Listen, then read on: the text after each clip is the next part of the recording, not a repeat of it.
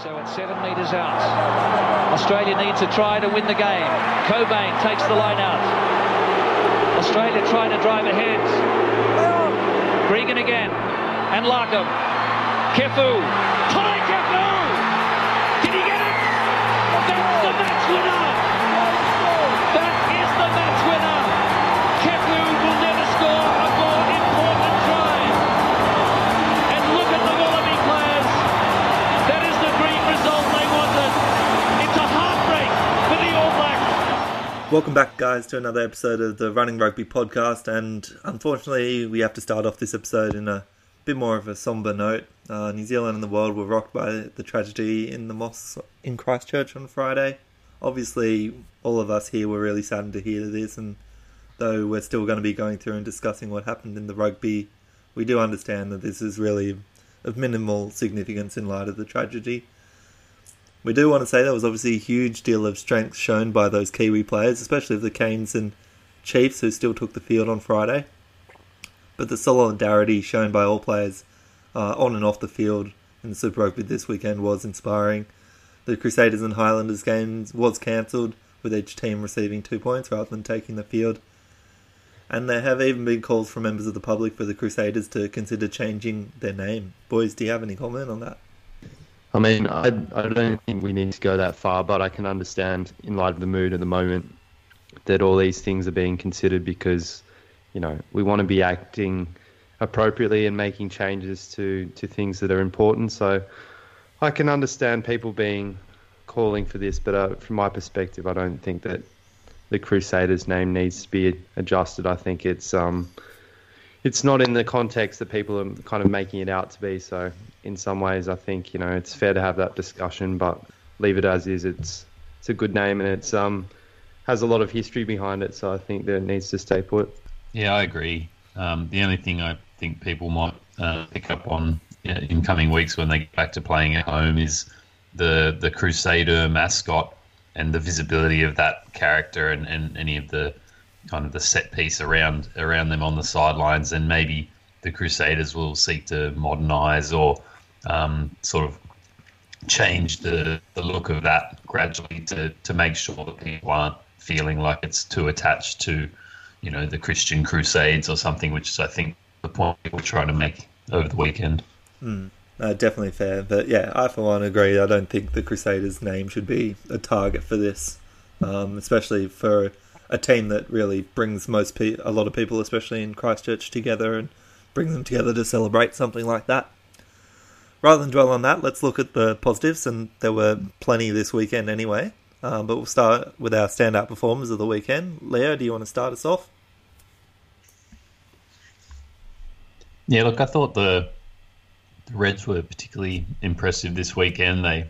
They fought back against the Sunwolves in Tokyo, and they had a remodelled back line with Isaac Lucas at 10 and Hamish Stewart falling back to 15. And I actually thought that worked really well. And my player of the round is Hamish Stewart, not just for his solid kicking game, which obviously did a lot for the team and kept them in the game and got them ahead eventually, but just his movement around the field, you know, without Bryce Hegarty there, he and with Isaac Lucas sort of on debut might have felt the need to get more involved to make sure he was supporting his teammates a bit better. But look, I think he injected himself just enough. He was steady. He made good decisions, and he kicked well in general play and from the place. So really mature game from him. And as a whole, really, really good to see the Reds get their first win of the season in a challenging circumstance. Yeah, definitely. I was impressed with his, early on, both him and Isaac Lucas, I think, were a bit too stationary and just shoveling the ball on. But once they started taking the space and really making some runs and having a bit of confidence in themselves, it really showed throughout the whole team that they can turn that around. Toby, what about you, mate? Mate, it was a pretty easy one for me. Folau Fainga's really had a standout game, scored a couple of tries. That makes it 6 tries in 5 games for him, and he's leading the competition.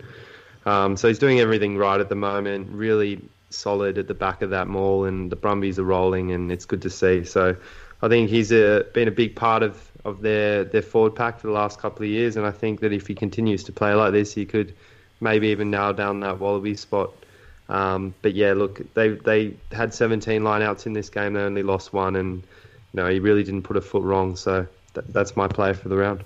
Falafang's obviously got combinations set with Scott Seo and Alatoa, so that's in his favour if that front row group, and Slipper scrummage well, and Slipper of course. He's off the bench now, but scrums, his set piece work, his line out throwing, all that's pretty solid. Yeah, that'll definitely help his case, and I think the Brumbies scrum and line out are just two positives because for too long we've sort of seen with hookers being put in that aren't able to consistently throw lineouts or win in scrum, so you definitely want to push that sort of ahead of even some of the other skills that other people may have. For myself, yeah. I stayed in this same game, Tobes. I chose Lockie McCaffrey. Guy is continuing to work hard every single game, rested last week, and I think he makes almost as much difference to this forward pack as having David Pocock on the field. Like, his carries and defence are pretty inspiring, but he sort of reminds me a little bit of Higginbotham from back in his earlier days. Happy to take the ball himself, run, put in some kicks. Doesn't seem to do quite as many sort of silly things and give away as many silly penalties as what Higginbotham does, but McCaffrey really good in this, and I think really one of the things that kept that Brumbies pack going forward and stopped the Tars gaining sort of any momentum. I know, I agree, and I think Lockie McCaffrey, even though I don't think he was called into that Wallabies he wasn't. Meeting, so I think it's one of those guys that you think probably should be in there and in the mix pretty firmly, but maybe isn't quite there yet. But I think, he's like a Higginbotham without the errors in his game and some of the silly decisions. So he's got a big body, he can carry the ball, and he's really putting some games together. So for a guy that's he's been around nearly 10 years now, played across 4 or 5 different teams in Northern and Southern Hemisphere. So he's got a lot of experience, and I think, if he's in form, you'd probably pick him at number 8 at the moment. If not, Isi Naisarani. So I think it's really good to see someone that's put in the work, and hopefully we'll get some rewards soon. And hopefully he stays healthy. He usually goes down once or twice a game with a pretty grim look on his face, and he always pulls up his socks and gets going again. But looked like he was grabbing his knee, and I was like, oh, damn, another one's gone. But yeah. No, it's good to see he's all right. Yeah. Well, and if he doesn't have any competition at number 8 now, so at least he can play every week, start every game if he's healthy. Yeah, definitely. Well, let's start with that Brumbies game as we get in our recap anyway. So Brumbies vs Waratahs Friday night down at GIO Stadium, and the final score of 19-13. Brumbies taking this one to win. So a few late changes to the Tars backline that we so liked, with Carmichael ruled out with a hamstring strain, so them reverting back to their normal sort of line with Beale at 12 and Folau at fullback. But it was 3 tries to 2, and probably one of the biggest talking points is Foley's continuing to have these subpar performances, both with the boot, kicking only 1 from 4 in this game, but just not really having a big impact on the game either. Yeah, I think Christian's really showing him up a little bit at the moment, and that Waratahs attack is just going too lateral. They're just shifting the ball from left to right, and they're not running straight, and I think they're playing too deep. And that's really the opposite of what the Rebels do at the moment. They're playing very flat, close to the line, and it gives the playmakers less time, but it also allows you to punch through those gaps probably a bit more easily. And the Waratahs at the moment, they just don't look like they're playing with the intensity they need to. And although this backline, when I saw it named, I thought, they can really put some points on the Brumbies. The Brumbies really took it to them, and it's just disappointing. I think the Waratahs do have the players. They're not putting it together at the moment. Yeah, and they didn't actually start the game too badly. I'm still seeing, like you're saying, it's that disjointed backline play, passes going to ground or people running a line and pass going to the kind of the alternate line. And I think maybe the lack of success in the first half, lack of penetration, Brumbies just grounded out and had all the run of play in the second half. The Waratahs worked really hard in back, and the Brumbies held them out, and that would have been really frustrating. That they threw the ball almost twice as many times. They had an extra 40 carries. They just couldn't penetrate, and that's when guys like Curly Beale start, trying to go one out and inject themselves a bit more, and it doesn't always work. I think the forwards matched up reasonably well, but it still just is this backline. I just don't understand how the Waratahs can bring together such a group of quality players and achieve so little with them. I think the issue, you're seeing that with the Wallabies as well. Like, that's the way the Wallabies were playing when they're unsuccessful. It's the same guys. I know it is, but I mean there are other guys obviously there, but it's Beale and it's Foley, and they're not playing direct enough and they're not running straight. Like, Foley is at his best when he takes the ball to the line with confidence and punches through and just, little offloads, deft passes, but he's not doing that. He just looks like he's out of form, and I don't know, what do? Do you give him a rest? Do you just keep playing him, hope he comes good? I don't know. It's just at the moment, it seems like we're just seeing the same thing over and over, and they're not doing it well. Like, I'm not sure what they can do. There doesn't seem to be any improvement week to week. Like, not in terms of like 80 minutes. You think no, they've definitely worked on this last week, and they managed to get it clicking again. But it's just so frustrating to see that 10-12 supposedly great combination, Wallabies combination, and they're achieving so from it. And I was really disappointed when I heard Carmichael Hunt was ruled out. I thought that was I stuck with my Waratahs tip, but I think I narrowed the margin a fair bit, and obviously it was still wrong.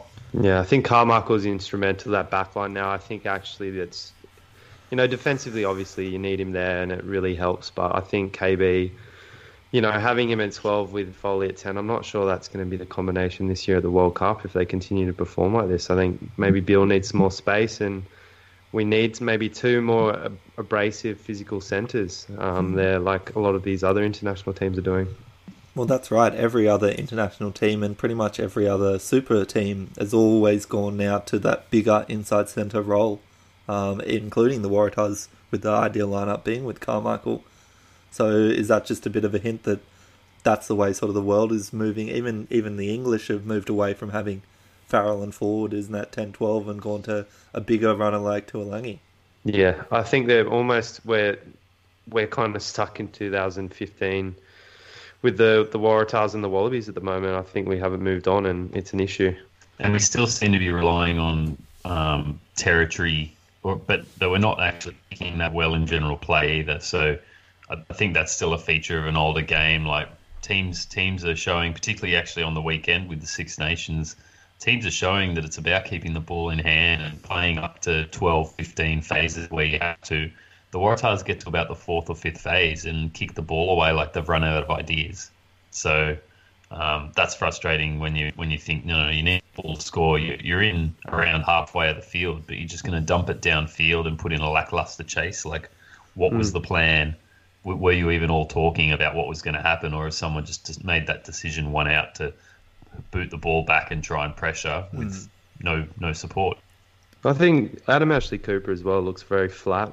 He carried the ball 3 times in this game for 7 metres in 64 minutes. Like, if your outside centre's doing that, that's pretty pathetic when the Waratahs had 60% of the ball in the first half, and yet your outside centre is not touching the ball enough. He's not making those runs. So I don't know. There's quite a few problems for them to work out. They've got the players there, so there's not really any excuses. It's just, I think it's to do with maybe the coaching. I don't know if unless the Waratahs guys are in there just doing what they want to do, and if this is a game plan and they're doing it over and over again, I can't see how they think it's going to work. So. Well, Tara Gibson rarely laments his players. He just sort of says, unlucky here and disappointing there, and we'll work on this. And I've never really understood the fascination with Gibson. I know he was around for 2014 and he's had some good patches, but I don't think I don't feel like he imparts that much to this team, especially when he's like his specialised sort of area is the backs and attacks. Yeah. So like, that's probably the worst bit of the Waratahs. When the forwards actually get some momentum, we still get clogged up around 10-12 and more passes to forwards and Ashley Cooper doesn't get the ball at 13 because we rarely make the ball go laterally as we run straight and give him opportunities where he's setting up his outside men. I think that the Waratahs, their attacking game is their strength. So if they're not playing well in that area, there's so many other areas that they lack in, so it's just almost impossible for them to win. Like when they're firing attacking wise, they can score 30 points and beat a lot of teams that way and still leak points. But if you're scoring 10 to 15 points and just running sideways the whole time, it's not good to watch either. It's not going to bring the fans in, so I'm hoping they can make some changes to that. Yeah, you would think whether that is time to arrest Foley and use Mac Mason or Beale. And I mean, scrums were also an issue for the Tars, though they improved when Tatatupolon now came on, so whether he needs to start as well. I think give Mac a go for sure. I think give him a go, put Beale back to fullback, and hopefully Carmichael's back. And, it's Crusaders next week, so what do you do? Like, it's hard to make that call, but I think you've just got to kind of persist at the moment. But he needs a rest at some point. And then on the Brumbies side of the ball, the one concern they might have from this, that other than a good all-round performance, but 2 yellow cards for the Tars, and they weren't able to actually capitalise and take any points with the extra man on the field. Yeah, they certainly were struggling there. And it was odd because they were playing straight again like they had in that round 2 game where they were looking much stronger. They straightened everything up. Their attack from the forwards was really good. They were rolling the ball. How they didn't penetrate, it's not really the Waratahs. It's a bit of Waratahs' defence, probably pretty desperate defence, but it's just, it's still, I just don't see that attacking flair consistently. But their forwards can sort of roll it, and that's probably their best feature when they are just trying to grind it out. To keep it in the forwards, I think they need to not be too worried about how they're getting the meters. If they get that forward momentum for a few phases, then go and try and lock the backs. Don't just assume, we're going to go 2-3 forward phases, then into the backs. Like, you really just roll what's working, roll your strength until it really starts working. Especially against 13 men, it's a game of suffocation if they're lifting because they've got to defend with fewer players. You've just got to grind them into the ground until it all just falls apart, and then you chuck it out in the backs and let them work their magic. Let someone like Banks just scoot through in open space. Is it weird for anyone else that Pete Samu is like continually on the bench? Yeah. And he can't even get a number 7 spot from Tom Cusack. Like, that seems very strange to me. I don't know. He must not be impressing the coach that much, because at the Crusaders he was starting, he's come into the Wallabies. He's been a consistent player, and now he can't even seem to get a starting role. It baffles me a little bit. He wasn't starting every week in, week out with the Crusaders. He was sort of on a bit of a rotation with them, but it is strange with the injuries and things that he still remains not a starter. Because he does seem to have a positive impact on the game when he comes on. And whether they just like him for 20 minutes and they don't trust him for the full 60 or something, I'm not sure. Well, you'd probably think. I don't know when Pocock's back, but now that Valentini's gone, which is that's a massive shame, obviously. But they're lucky that they've got quite a few of these back rowers playing well, and they've got the quality there. But Valentini, I don't think we'll see him for the rest of the season. Super Rugby, right? He's going to be gone for a little while.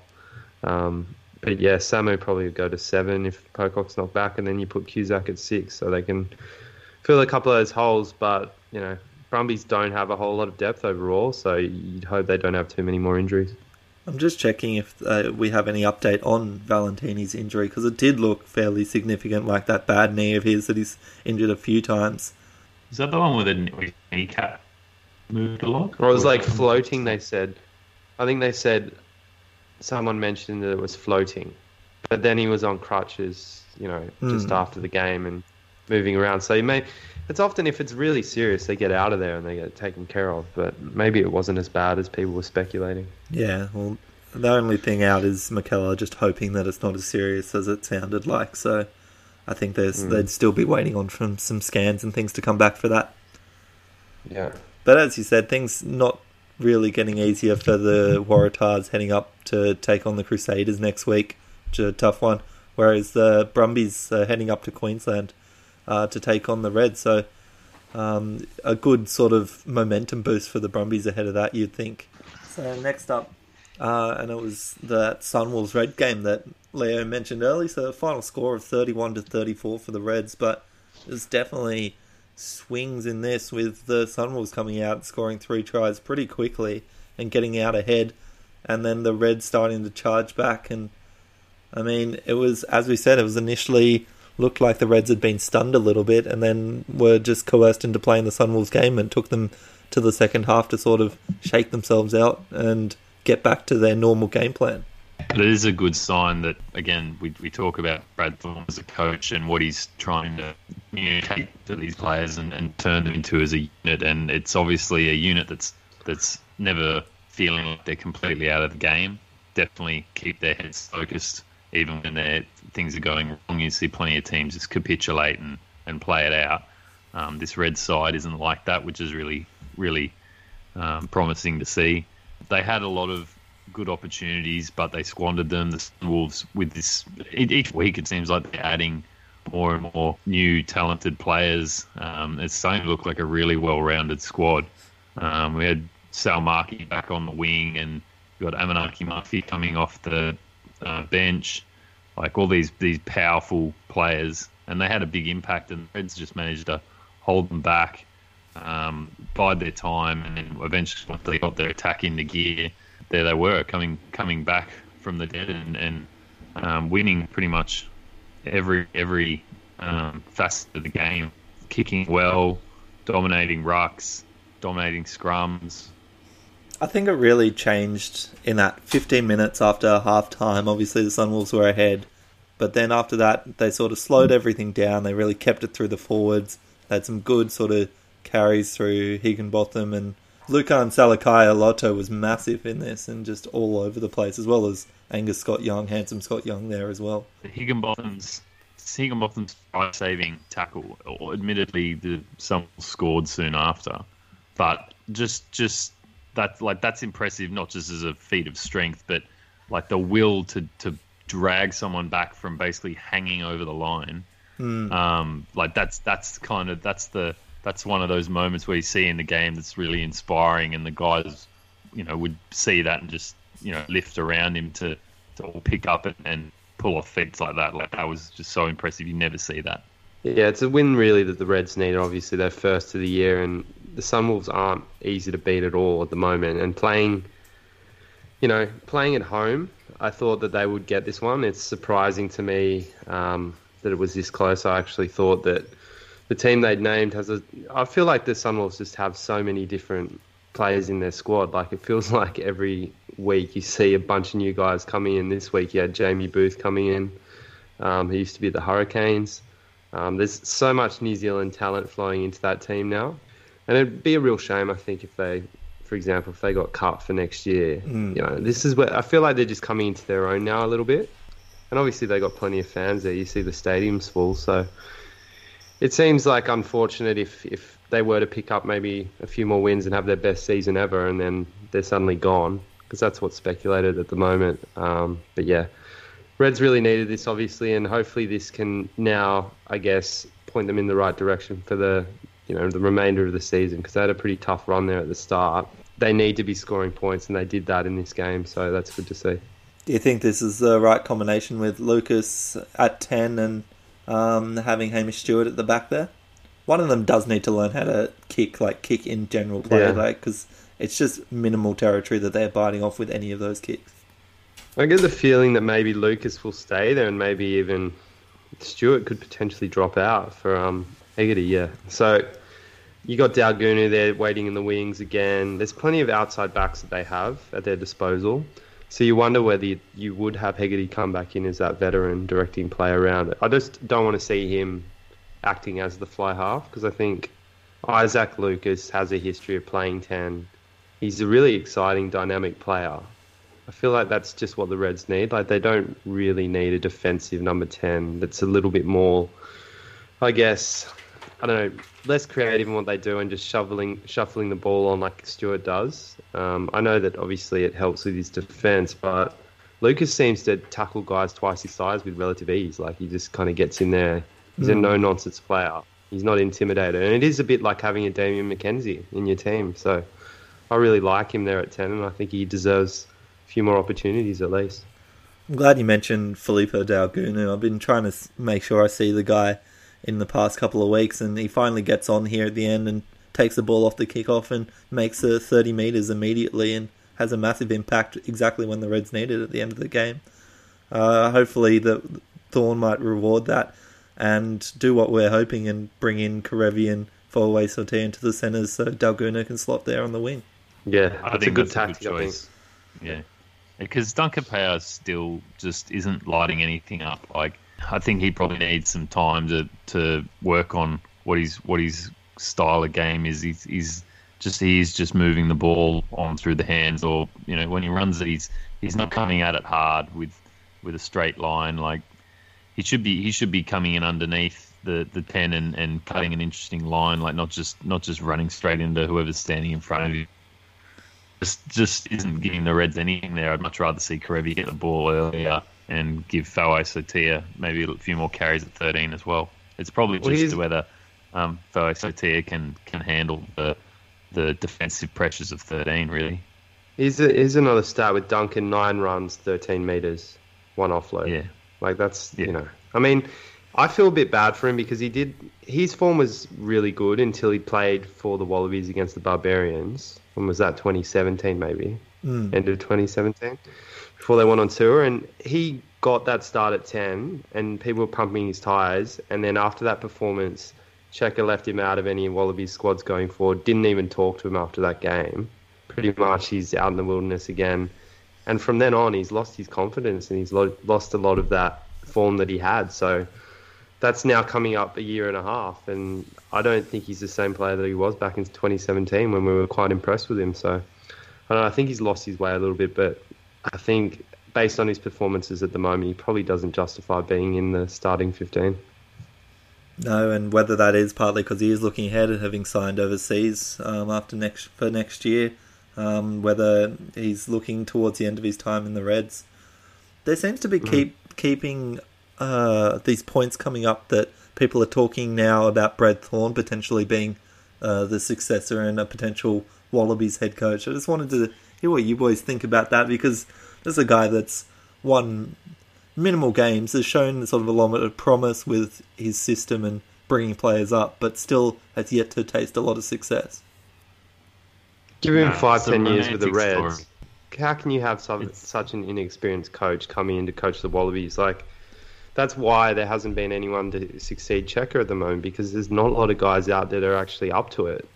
And to suggest that someone's been coaching for about a year and has maybe 3 wins under his belt or something like that, it's getting a bit ridiculous when we're talking like that. Like, I know he's a good man motivator. I know he has a good, he sets the tone around a team, but maybe as an assistant, a forwards coach, or, someone to come in like that, but not as a head coach. And I agree. And it doesn't have to be so black and white. If you think Brad Thorn brings something to a team, the Wallabies can bring him in, a session here or there, not as even an assistant or obviously as a head coach. Consultant. Just as, basically, because your 4 Super Rugby coaches should all be pretty influential on all players in their teams, and there's no reason why you can't bring them in here and there into the national system just to bring something special and share what they're doing with their super team. I think it's really good now that, as much as I don't think Daryl Gibson's particularly exciting, but at least all the Super Rugby coaches seem to be locked up for at least a couple of years after the World Cup. So they're all going to get a chance to cut their teeth well into the next World Cup cycle. We're going to find out who's actually got it and who doesn't, who can develop new players after the World Cup exodus, and who's just, a bit of a facade for coaching. And none of these guys should be getting considered as a Wallabies coach. They should be looking at someone who's done something with another national side, or over in Europe, won premierships, or there's other people, and Brad Thorn isn't that person. Not to say he doesn't bring something to the table, but it's not a full flat-out head coaching role that would suit him next year. I think the only person I would consider at the moment would, as an outsider, would be Dave Vessels, but I still think it's probably too early in his career. And I think if you look at the coaches across the 4 teams at the moment, it's probably only Daryl Gibson that's really at risk at losing his job maybe for next year if the Waratahs aren't performing, because I think McKellar, you've seen a real change in him. he seems to be a lot more confident around what he's trying to do, and they have a bit more direction there at the Brumbies. Vessels obviously has been successful, and I think Thorn just needs some more time with those young guys. So, yeah, I mean, who knows with what's going to happen with the Wallabies next year? But yeah, to say Brad Thorn's in the mix, that's just, yeah, it's a bit ridiculous. Yeah. Yeah, you look at the war chest, the Waratahs spent on players versus what the other three had, and definitely Daryl Gibson's the one under pressure. Yeah. Yeah. Let's keep moving, and we'll go to the Lions-Rebels game, and this was early on Sunday morning. And another high-scoring one, only decided by 3 points again. The Lions winning this by penalty after the full-time buzzer, 36-33. But it was all Rebels to start with. Despite a limited preparation and the long travel, they came out and they really started to show their attacking prowess. Quaid was all in everything. Tries early to people like Meeks taking intercepts, Quaid winning one himself, and Hodge getting one on the wing. But the same way, they started making errors and a very lopsided penalty count, 20 penalties against the Rebels to 1 against the Lions. And possession and territory followed that sort of lopsidedness, 70% of possession to the Lions and 75% of territory. And was it that yellow card to Bill Meeks at the 47-minute mark that changed the game? Because before that, I think the Lions really weren't in it that much in the first half. So, I don't know, it's just amazing they could swing it back in their favour. And I think you'd have to think maybe that the Rebels were a little tired, and it's a lot harder in the back end of that game at altitude to really put in, you know, the energy like you would in the first half. So maybe they went too hard too early and they didn't have enough in the tank. Well, the Lions did score 3 tries in that sort of 10-minute period after Meeks went off. The Rebels, like they were really good in the first half. They did definitely make the most of their opportunities, like the Rebels. Like they did turn over and quickly rush down the other end of the field through some really great offloading and support play. Guys like Anaro Rangi popping ridiculous offloads as he's getting tackled, and having enough guys there to support it all the way for about 90 metres. I think the Lions, not only that yellow card, but the injection of Mapo and Coetzee off the bench, those guys brought heaps of energy and they're involved in almost every phase, at least one of them. Quaid shouldn't have let that try, to Mapo. No, that changed the game as well. Like, there you go. That's 5 points that they probably shouldn't have had because Quaid was being a little bit lazy. And you're right, Leo, like Apu and the guys like that just keep going, and he got his pay for that. So the thing I thought is, Quaid, how could you let that happen? But how about the other 14 guys who was screaming at him that's coming right on his tail?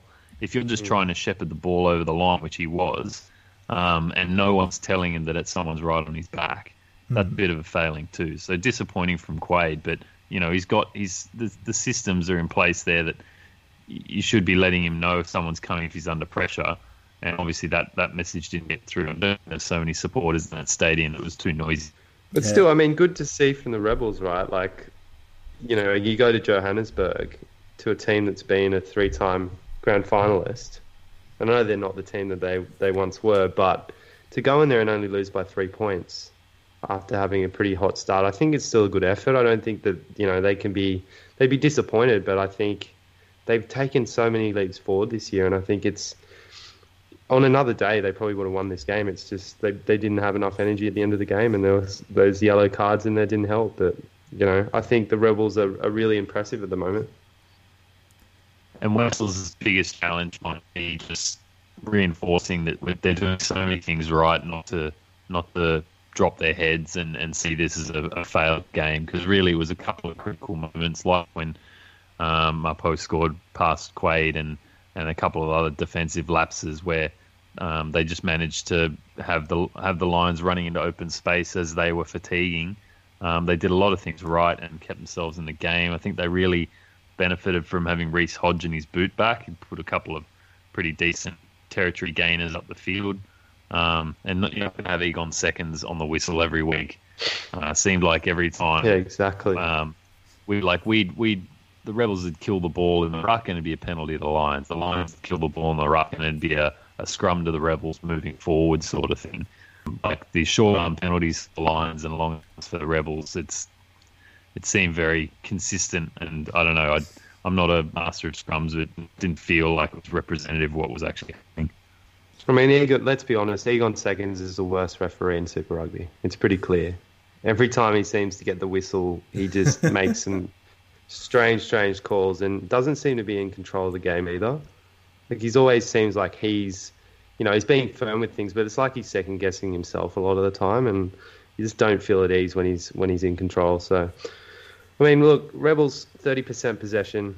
They've had total of 37 rucks in the game. It's pretty hard to win a game in that position, and to score 33 points with that little ball, it's pretty impressive in itself, I would say. Yeah, true. And in the end, they come away with a bonus point, which is something that they can be happy with. They obviously would have liked a few more points in this one, but if they can put in that performance again next week versus Sharks, then you'd think they'd be able to take away a win from this tour. It's pretty crazy, though. I'm looking at the table now. The Rebels have 13 points, and the Waratahs still have 10. Like, it just seems wrong that they're actually that close. It doesn't feel like... It feels like the Waratahs are miles behind them, but they're still hanging around. So it's a funny conference system. It kind of helps teams like the Waratahs that are a little bit up and down. But, yeah, I think it's... Rebels, I think, keep watching them. I think next week's going to be a tough game again. But... I back them. I think that they've got the systems in place and they seem like they're all on the same page. I think it's going to be a really good season for them. So, all good signs. And Lions, you think they're still gone, or do you reckon they're going to make another break and suddenly pop back up to the top of this conference? I don't know. Again, they're tied with the Bulls at the top of their South African conference. So, again, you can't really rule them out completely. I don't think that they will...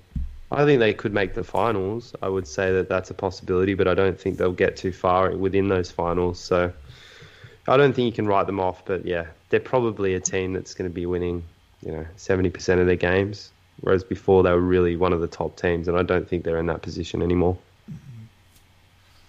Let's keep moving on and some of the other games. And the first game of the round with the Chiefs and Hurricanes on Friday night, and the first draw of the season with 23-all, and we thought this was all going to be a blowout to the Canes, but the Chiefs take advantage, they make a shift, Damien McKenzie moves to fullback, and it seems like they reap the rewards of this one. Yeah, this is where my week of awful tipping began. I had the Hurricanes by 23, not scoring only 23, and certainly not the Chiefs being within shouting distance of them. But the Chiefs made the most of their opportunities, and McKenzie at the back, it always seemed to be the better spot for him, just giving that little bit of extra space and getting the ball out a little bit wider. He can do so much with it, and he's still got that crisp passing, which when it lands, it can be sort of that line breaking opportunity. He can fling it square across the field and pick up the winger, and suddenly the guy's away. Which was sort of useful at 10, but when he was getting pressured, he just really didn't have anyone to pass to, and he'd have to run it himself. So, but they were very good. The Hurricane forwards really lifted to compete with the Chiefs. The backs were very good, but the Chiefs held them out. Marty McKenzie was impressive. I think they probably found their 10 for the rest of the season in him, and I think his combination with his brother is really great as well. I mean, it's a bit hard on Jack Debrasini after he came on last week and scored a try, and you thought maybe he would get a look in that starting 10 role, but now he's not even on the bench. I think he picked up maybe a small injury, but it was actually illness apparently that ruled him out of this one. So hopefully that may I'd mean say that he probably he wouldn't have started. I reckon he could have. I reckon they would have put him on after what he did the weekend before. He definitely changed their fortunes and maybe convinced them that they need to change at 10. But yeah, after Marty's performance on last week, I don't know if they'd really move that away, because obviously he did seem to fit into that role really well. It's a bit of cruel luck there, I think, because, it could have been his opportunity against the Canes to do really well, and now he's missed out on that, and just takes 1 week, and then suddenly there's a bit of momentum behind another player. And we know Marty McKenzie's a good player. He was a good player at the Crusaders, and he probably hasn't had enough opportunities at the Chiefs, really. He's been in and out of the team a lot, but obviously overshadowed by his brother. But I think their combination together, and, you bring in guys like Leonard Brown and Alamalu, and I think they've still... got a fair bit of potential there. It's just, I think it's got a lot to do with the coaching at the moment, and I think there's probably a little bit of unrest within the team itself. But against the Hurricanes team that is a stellar team, probably one of the top 3 teams of the competition at the moment, holding them to a draw, after you've lost, 4 or 5 in a row. It's a pretty good effort. You can't really dispute that. Hopefully this kind of brings, a bit more confidence back to the Chiefs, because they're good to watch. Like, it was a great game to watch, I found. Well, it's not just the backs and that. I think their forwards really stood up a lot more, and their scrum was potent. Having sort of the likes of Harris and Nepalala back in the front row really helped, as well as having Allardyce joining Retallick back in the second row really seems to shore things up. And when you've got Retallick, Allardyce and Ardron all on the field at the same time, they're 3 very big men with high work rates, and they take good carries and are very physical as well. Yeah, that's the other note I took from this game was Retallick and Ardron were huge and just big bodies, big personalities, imposing themselves on the Hurricanes. If you're going to find a weakness, it'd be in their forwards, and I don't think it was a huge disparity between the 2 sides, but those 2 guys are so visible, and again driving their team along and making big tackles and turnovers at the right times would just kept the Chiefs in this. Really gave those backs a chance to fire. And Mitch Karpik, he's got to be like the Marnus Schumann of New Zealand, right? And he's just like just because he's blonde, this random dude with weird hair. I don't know. They've kind of like look like they've got the same body shape, same height, same hair. They play in a similar way as well. It's kind of weird, but effective. And I think Sam Cane coming back, obviously, whenever that is, I think the Chiefs will get a massive boost from that. So, I mean, you want to talk a bit about the Hurricanes? I think probably not completely on their game, but you had guys like Tiatia at the back really impressing again. He's a dynamic player. Like, to keep Geordie Barrett out of that 15 position, you've got to be playing well, and he was really impressive. He was excellent. Tiatia was great, and there was one pass through to Houston on the wing, which was just insane. Like that, he made that massive line break, drew the fullback, and then just threw the perfect pass out to Houston to score. And he really impressed me. Probably another candidate for Player of the Week. He was very visible, and like you said, in a back line of potential All Blacks and star Super Rugby players.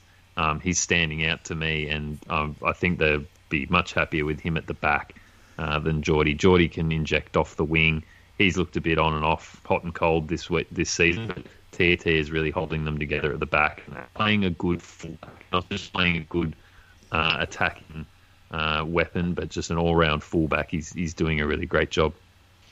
And he runs a bit like, he reminds me of Billy Slater, the way he carries the ball. Like, he got that bit of that hunch, and he's just so quick off the mark. Just so much potential there. And again, another guy that's come out of nowhere for New Zealand rugby that you think, okay, if he put this kind of performance every game this season, he might even feature in that All Black squad. It's just seems like they just need 1 or 2 years, these guys, to come out of the NPC or wherever they are, and they get their opportunities and they run with it. And I can't say the same about most of the Australian players. It's it probably speaks to the quality of the competition underneath Super Rugby in New Zealand. They just have that real quality there, and they have multiple years to play lots of games in the NPC, and then they're almost Super Rugby ready. They come into these teams that are already so strong. They have room to bring in a debutant and set them up to succeed, whereas I don't think the Australian teams have been strong enough in recent history that you can bring in a debutant, put them in a key role like fullback, and they flourish because they're just another player under pressure because the senior players aren't carrying enough of the load to allow them to warm up into that level of game. It's just they've got Karifi and they've got Tiatia, and they're both doing a similar thing. Just, straight from the start of the season, they just seem to have that quality about them. Well, the Hurricanes definitely look like they've turned a corner from what we saw sort of during the start of the year, and definitely will be successful and will challenge a lot of teams. But the Chiefs look like they might just be sort of the dark horses and just upset a few different teams now that if they're starting to get their groove back. Their schedule still doesn't get any easier. They're heading to Pretoria next week to face a Bulls team that's just had a week off, so it'll be still a very tough ask for them to try and find their first win of the season yet. And the final game that we can talk about is the Stormers and Jaguares, and that was on Saturday early morning our time. And once again, this team of the Stormers, I think they actually remind me a little bit of the Waratahs, because they do have the talent and the big names all throughout their team, but then they continually don't stand up. But then at some point they can just flick a switch like they did in this game, and they win this one 35-8, a bonus point win, and Sia Khaleesi really pulling his big boys together, 4-1. And the Jaguares just don't seem to be able to deal with this. And you guys both picked the Jaguares, am I right? Yeah. Yeah, I got on the Stormers. I couldn't go away from them at home. I think the Jaguares just still don't tour that well. So yeah, I mean, but yeah, the Stormers are just a funny team, and I don't know if they're going to be that successful towards the latter end of the season, but at the moment they seem to be winning these tight tussles against the people in their conference, the teams in their conference, which is obviously very important. It's just whether, if they go on tour now, when they go to New Zealand and Australia, can they actually get any of these wins? I think they're going to have to be playing at their very best to actually compete with some of the New Zealand teams. I'm not sure that they're really top class yet, but they do enough. And looking throughout their team, they have built some quite strong combinations from last year. There are still quite a few of those guys who have been firing over the last few seasons, and when you've got Khaleesi leading them around, like you said, Arch, like they just seem to go to another level. So, you know, you got to take your hat off to them. They're getting these wins, and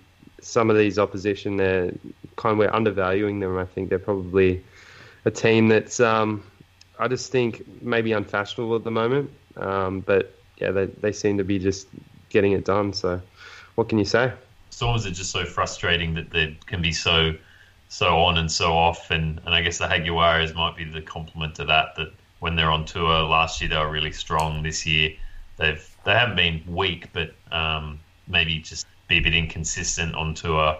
But a few sort of played movements, and this game was always going to be possible to pick. I don't think I would have picked the scoreline either way, even given a choice, narrow win for either or big win for either. I wouldn't have picked this.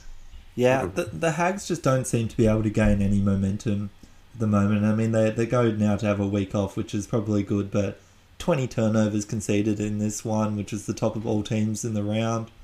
And I think they need to simplify their game. They're so used to having Sanchez weaving like a magic web around defenses with clever little kicks and grubbers and cut balls to unlock sort of his backline, but I don't know if Panilla's quite able to do that. They potentially need to, as I said, simplify and maybe play off the halfback a bit more. You've got people like Landerho and Kubeli that are sort of veterans of the game, and you've still got this really big, potent forward pack. People like Matera, Ortega Desio in the back row that are really good carriers of the ball, and maybe they just need to keep it in close a little bit longer and push through sort of that tight sort of middle area of the field before they sort of try and swing it wide to their... Because we know their wingers and fullback and stuff, they can finish really well. But they just... I don't know whether they're just pushing that a little bit too early in these games. I mean, the bye couldn't have come at a better time for them, really. And then they get the Chiefs the week after that. So, I mean, there's still potential for their season to finish on a good note, I guess. But it's... it's funny. There's still that erratic team, and we've thought maybe at the start of the season maybe they'd turn that around a little bit. But I think you're right. Bringing in a new playmaker and having to make some adjustments in that area, I think just when they're away from home, they don't deal with things so well. And there's still a few of those errors creeping into their game that we were hoping they'd kind of iron out. 100%. So that's pretty much all the games we can talk about. As we said earlier, Highlanders Crusaders cancelled. Both teams taking 2 points in light of the events over the weekend in any case. Let's go and have a chat about the other massive games that happened over the weekend in the Six Nations. And this was absolutely immense. Italy versus France was the first and probably least sort of exciting of all those. A bit of a error-riddled game, and Italy valiant effort here to try and sort of score in that last 10 minutes to potentially get an upset, but France taking this one 25-14. And stopping Italy from their first Six Nations win since 2015. Yeah, so I wasn't paying attention to this game too much, and I thought, you know what, France should put plenty on them, but Italy actually had a bit of fight there. So it's good to see them, really trying to the end of this competition, but I don't think they've got a win now in the last 3 or 4 years. So we're going to have to wait and see what they do with this, Nations Championship or whatever they're talking about with that, and whether they change up the format of the Six Nations or whether they come from, a relegation system or something like that. But Italy's still really struggling overall. But yeah, obviously the other two games were the two important ones, and Wales really just controlled this game against Ireland again. And the fact that the last game wasn't, the Six Nations wasn't on the line for the England game was a little bit, it was sad in some ways, but we got a terrific one in that one as well because Scotland fought back, and for a moment there you thought they were going to break that drought at Twickenham and get a win over the English. But again, England find a way and they scored in the last minute to lock that up at 38-all. Yeah, it was amazing. I mean, you had that Wales-Ireland game, which was absolute dominance by Wales from the second minute when Anscombe masterminded a little chip kick for Hadley Parkes to score, and then just kept knocking over penalties and hit 7 from 7 off the tee in this one, just to absolutely dominate. And that Welsh defence was amazing, holding out the Irish for 82 minutes before they managed to score, as opposed to that England-Scotland game, which was a huge... I mean, everyone thought that England were going to come out and smash Scotland, and in the first half an hour, that's exactly what they did. Put in 4 tries, 31 points ahead. And then just as England started to relax, suddenly you have the Scottish captain, McInally, getting a charge down the hooker, running 60 metres and outrunning Johnny May and Farrell to spark the Scots sort of coming back in this one. Yeah, and that's what made it exciting, because everyone... the pub I was at was behind Scotland for the most part, as underdogs, obviously, and because the game was a bit of a dead rubber, it was more we wanted to see Scotland beat England because that doesn't happen that often. But the way they fought back was just tremendous, and they were just getting that momentum, and you could really feel it swing against England. But yeah, it wasn't to be, which is unfortunate. But I think, obviously the main stars of the weekend were Wales, and getting a grand slam against some really quality opposition in Ireland and England. You've got to actually put it in context. They've done so well.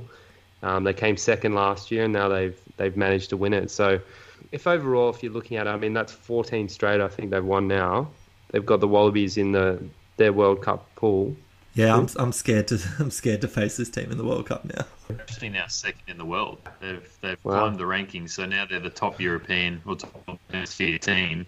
And then rightfully so, like you said, 14 wins, and they showed early in the game they got shaken up, had to change their backline around a bit, and they just kept going, and it just didn't look like it hurt them at all. So that's the depth, that's the composure that you expect when you talking about one of the top 2 sides in the world. That they've got a plan B if they need it, and they executed.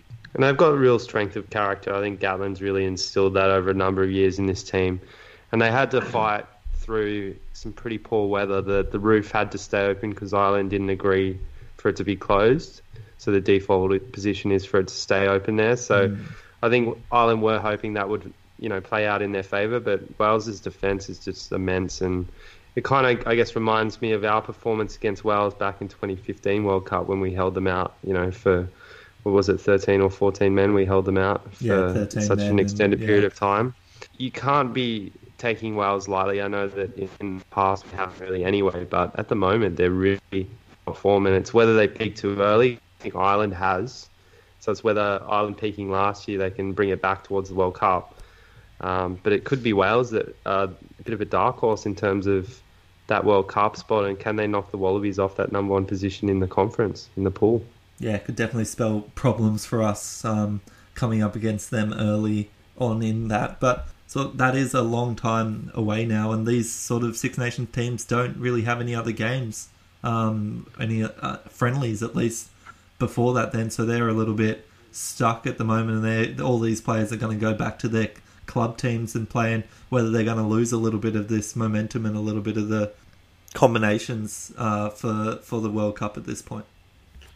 Yeah, I think they're playing some warm-up games in the months leading into the World Cup, but you're right, it's still quite a big break. You're probably still looking at 5 or 6 months of not playing internationals. So probably the Southern Hemisphere teams, in some ways, it plays out in their favour that they've got a full Super Rugby season and then a full international season really leading into the World Cup. That's probably ideal for those Southern Hemisphere teams. So it's whether you're right. Can they kind of keep that form? Can they manage that over the rest of this year? And it's going to probably come down to injuries as well. because Wales do need those key guys there to actually be successful, I think. Yeah, definitely. Well, congratulations to Wales for winning the Grand Slam there, and Scotland as well. Despite the draw, they still retain the Calcutta Cup. A really nice thing for them to be able to take away from that game, even though they couldn't take the victory. Why don't we get into the round 6 of the Super Rugby, and we'll get a few tips on the board here. Felt like a bit of a short week last week in any case, just with 3 round teams on bye. We get back into a bit more of a full week with 7 games again, and it starts off on Friday night. The Blues coming off their bye versus the Highlanders at Eden Park. Yeah, so both teams, no game the previous week, but for different reasons. The Blues will be rested and beating the Highlanders team for a couple of weeks, but the Highlanders will be fresher than they would have been coming off the back of a Crusaders game, and say that any one of those New Zealand teams is more motivated than the last. But I think the Highlanders probably got the stock for this one. They've got the form. The Blues would be, even though they're at home, I'd be surprised if they stayed within a converted try. Yeah, I think the Blues probably don't quite have the quality there in the forwards. I think that's where the battle will be won maybe. And these Highlanders, some of these back rows in the tight 5, they've got really quality players. And I think Josh Ioane at 10, hopefully he's going to get the start for the Highlanders again. I just think they have a bit more direction. I'm worried a bit about the Highlanders centres combination, but I think overall you have Ben Smith there. If you have Aaron Smith and you have Josh Ioane really directing them around well, I can see away from home, I think the Highlanders can do it. Yeah, I have to agree, boys. There's no reason to doubt what the Highlanders have been doing, and they'll have people like Shannon Frizzell coming back into that forward pack after having now 2 weeks off. But he's just been so immense, and I'll be watching him to see how he sort of faces up against sort of Akira Ioane in this one, because I think they're 2 probably big names in the future of New Zealand rugby, and see what that battle is. I expect it to be pretty fierce, but the Highlanders to take it at the end there. I reckon it will be a little bit closer than you might expect in this one, but definitely Highlanders to take it by about 5. Next we'll go on to Saturday afternoon, and the Hurricanes are back hosting in the Cape Tin, and the Stormers are coming to town, starting off on their tour, and it's probably one of the hardest places to start off your tour, coming to the Cape Tin in Wellington versus this Canes team that by all accounts looked very dangerous in everything now, but Stormers carrying a bit of form. Yeah, I don't think it's going to matter for me. I think Canes are going to be relentless in this. I think this will probably be a bit of a wake-up call for the Stormers, and probably the first really high-quality team that they've met. So I think Canes by 20, maybe 15 to 20. They're just, they have too much quality, I think, across the park. They have too many points in them. I think the Stormers will battle hard, but I don't think that it'll be enough.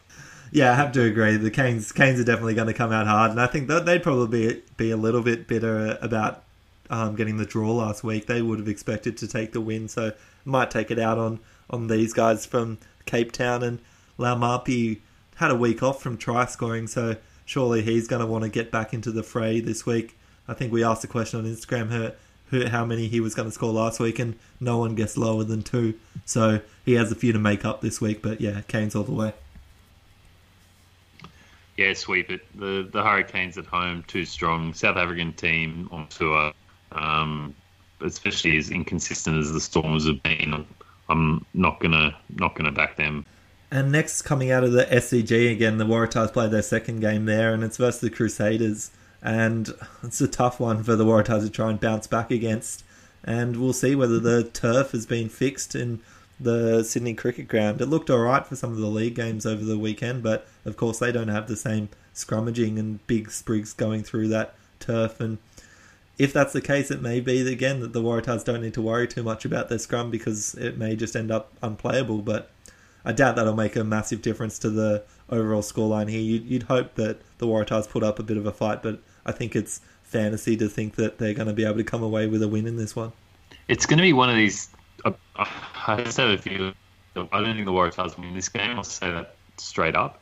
But it'll be the game that we least expect it. It'll finally all come together, and they'll keep it close. They may suffer a crushing defeat in the last few minutes. The Crusaders, as always, scoring late in both halves. But it wouldn't surprise me if the Waratahs decide to turn up and actually make this a contest this week. Maybe it's just the knowing that you've got such quality opposition coming to town, you'd hope that they can lift and get something right. And if all they do is just relax and play their natural game, stop trying to force their hand. I still feel like they're trying to play to a script. They look mechanical and one-dimensional. I just want to see them relax. And I think that probably helps if Carmichael Hunt can get back in and push Beale back to fullback. I still want to see that back line in full. Yeah, look, they need that. I think if Carmichael plays, I think it's a lot closer. But if the Waratahs continue to play so laterally and too deep, I think the Crusaders are just going to shut them down with some pretty quick line speed in defence. And similarly, if we don't control our line speed in defence against the Crusaders, if we don't rush up and really shut them down, they're just going to open us up. So I think the Waratahs at the moment out of form. I think the Crusaders should cruise through this one. Hopefully they play their full-strength team so that we actually get a really high-quality matchup. But I think regardless, the Crusaders are going to take this game, and it may just signal a bit of a floundering Waratahs season coming up, I think, because they need to make some significant changes pretty quickly. Does Foley start this game? Yeah, no doubt. I think he starts. I think they back him. I don't think you can take him out at this stage, but another bad performance. Who do they have the week after? They've got the Sunwolves. That's probably somewhere where you could start Mac Mason if you would kind of desperate to give him some game time and give Foley a rest. I think Waratahs at home playing the Sunwolves, good opportunity for Mac Mason to come in and get some game time. So I don't think it'll happen this week. Yeah, we'll definitely, I reckon, see some tough questions starting to be asked of Daryl Gibson. What if they have a similarly disappointing performance this weekend? Speaking of Sunwolves, they are in Singapore and they're hosting the Lions. And tough one to pick here, Wolves v Lions. They play a very similar type of game. Yeah, I think the Lions will have this one. The Sunwolves will bring a strong team, strong lineup at home. I think the Lions probably have the class. So I'm tipping the Lions. Yeah, give me the Lions. I think that'll be a pretty erratic affair. I think they'll chuck the ball around a fair bit. I'm liking more and more the look of this Sunwolves team, but I think, particularly because it's in Singapore as well, I think that helps the Lions. It's a little less trouble for them. There doesn't seem to be any sort of atmosphere in that stadium in Singapore from previous weeks, so it's almost like it's going to be a bit of a neutral venue for both teams. I think it's going to play out in the Lions' favour, and I think it could be a high-scoring game. Could see a 50-pointer from the Lions, and Sunwolves I'd say would score a few as well, but give me the Lions. Yeah, I'm gonna hold off because I'm thinking about taking the Sunwolves here, but I'd like to see what teams they're starting to put up. I think you're right. If the Lions put out their strongest team and potentially have Coetzee coming back into the starting team, they're probably going to be a little bit too strong. But Sunwolves, well, I mean, every week they bring out new players, as you said, Toby, so they might just bring enough that they'll convince me to tip them in this one. Next one up is Loftus and Bulls taking on the Chiefs, and as we said, the Chiefs' schedule more and more difficult as they take on the leaders of the South African Conference at home. My thoughts are that this game will actually be a bit close. I think the Chiefs will fire up. I actually think they'll really take it to the Bulls. But given the Bulls have had that week off, really a lot of time to prepare for this Chiefs team that's probably a little run down, and they've got to deal with the travel over to South Africa, you'd have to think that the Bulls come in as favourites, and I think rightly so. I'd probably take them by about 10 points, but I think the Chiefs will fight hard and hopefully, try and, if they can draw with the Hurricanes, hopefully they can get close to the Bulls as well. Yeah, I think after last week, signs of life from the Chiefs, and if they stick with these combinations that they've set up against the Hurricanes, I think this one could be really close. I think the Bulls will win it, but this is the sort of game, it's a bit of a sort of an upset of the week sort of thing. Boys, I think you guys are just suffering a little bit, and you're just taking 1 week from the Chiefs doing something good and trying to extrapolate that into winning in South Africa versus the best team. I think the Bulls are going to have their measure here. They've got the bigger forwards, and they've got the silkier, faster backs, I think, out wide. I reckon the Bulls are going to be in front early, and you'll see Handré Pollard continue to put over penalties in this game and continue to extend the lead, but it probably means the Bulls get ahead here by sort of 15 or more. Next we have the Rebels taking on the Sharks, and that's down at Durban. And for myself, I think that the Rebels should be able to take this one. We've seen the Sharks being a bit on and off. They've lost at home this year already, and they don't seem to really be having the passion and the anger that sort of was fueling them last year when people were writing them off early. People thought they'd be good in this competition, and they're not quite living up to it. And we saw what the Rebels did last time, and as I said, they should be able to put that together again, and Wessels can motivate his team to take a win in this tour. Another tricky one being the Sharks have had a week off, but I'm sticking with the Rebels. Just I've got faith that they could have done it last week. They let it slip. If they can do the same thing this week, they won't let it slip. Yeah, I think they'll take a lot out of that game against the Lions, and it come down to sea level, which I think, again, is important. Another week to acclimatise in South Africa. Maybe the Sharks show a little bit of rust coming off the bye. But I think, the Rebels are poised here to win this game. I think it'll still be quite a tight tussle. I don't think that they're going to run all over the Sharks, because the Sharks have some really good players. But I think the Rebels just seem like they've got the confidence, and I think they're backing themselves. Need a really dominant, controlling performance by Quaid again, and just to cut out those silly errors that can creep into his game. So I think Rebels, but I think it'll be one of the best games to watch of the week as well. Yeah, I agree. Definitely one of the highlights, and that's coming in at 2 a.m. on Sunday morning. So, yeah. But so I won't be getting too much sleep myself. But it's all right. 3 o'clock in the afternoon for me. Perfect. Thank you. The benefits of living in the UK, it seems. And the last game of the round is the Queensland Reds hosting the Brumbies on a Sunday afternoon. Always love a Sunday afternoon game. Best way to end your weekend. And Suncorp's going to play host to these two. And it's going to be a tough one, because the Reds haven't tasted success for a while versus the Brumbies. And I think they're going to be waiting a little while longer, because this Brumbies team look like they're firing. Yeah, Arch, I agree. I think the Brumbies will still be too strong. Look, there's been a little bit of changes with the team lists in the last couple of weeks, so possibility to change my mind, but I think the Brumbies are in a good position so far this season, holding up near the top of the table. They need to go up there and show the Reds how to be a consistent professional team, and the Reds will probably be a bit tired from the trip over to Tokyo and the celebration too, I'm sure. Yeah, I really think these two teams are going to absolutely bash each other, because there's a lot of fringe Wallaby selections there within these two, particularly forward packs. And I think there's some guys that are really looking to stand up and show their merits for the international season. And the Reds, that's the type of game they play, and the Brumbies do have some of these big ball carriers that can hit hard as well. So I think it's going to be a really physical affair. I think the Brumbies probably have the class to take it. They're a bit more mature in their approach, and I think Christian playing well, they can kind of take control of this game. But the Reds are feisty, and you really can't rule them out. So I think it's a tough one to tip, but I'd be taking the Brumbies. Yeah, got to agree. But you're going to love seeing what Karevi does against his probably biggest rival in TK Kurandrani in the 13 jersey on the other side. At the moment, I think Karevi's still doing more than what Kurandrani has been. I think he's still been standing up and probably surrounded by a bit of lackluster compared to what Kurandrani's been surrounded by the likes of Tom Banks and things. But you're right. I think the Brumbies forwards will have too much go ahead.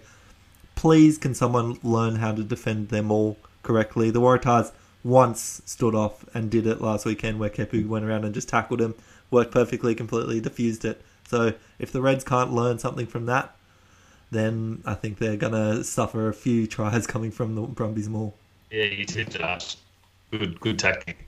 So let's go for a quick update in the second last round of the Super W. And this weekend we had Queensland taking on the Brumbies out from Ballymore, and it was a bit of a grind, and only coming away with 12 points in the whole game, but it was 12 on the side of the Queensland Reds, with Cecilia Smith getting the double and being the difference in this.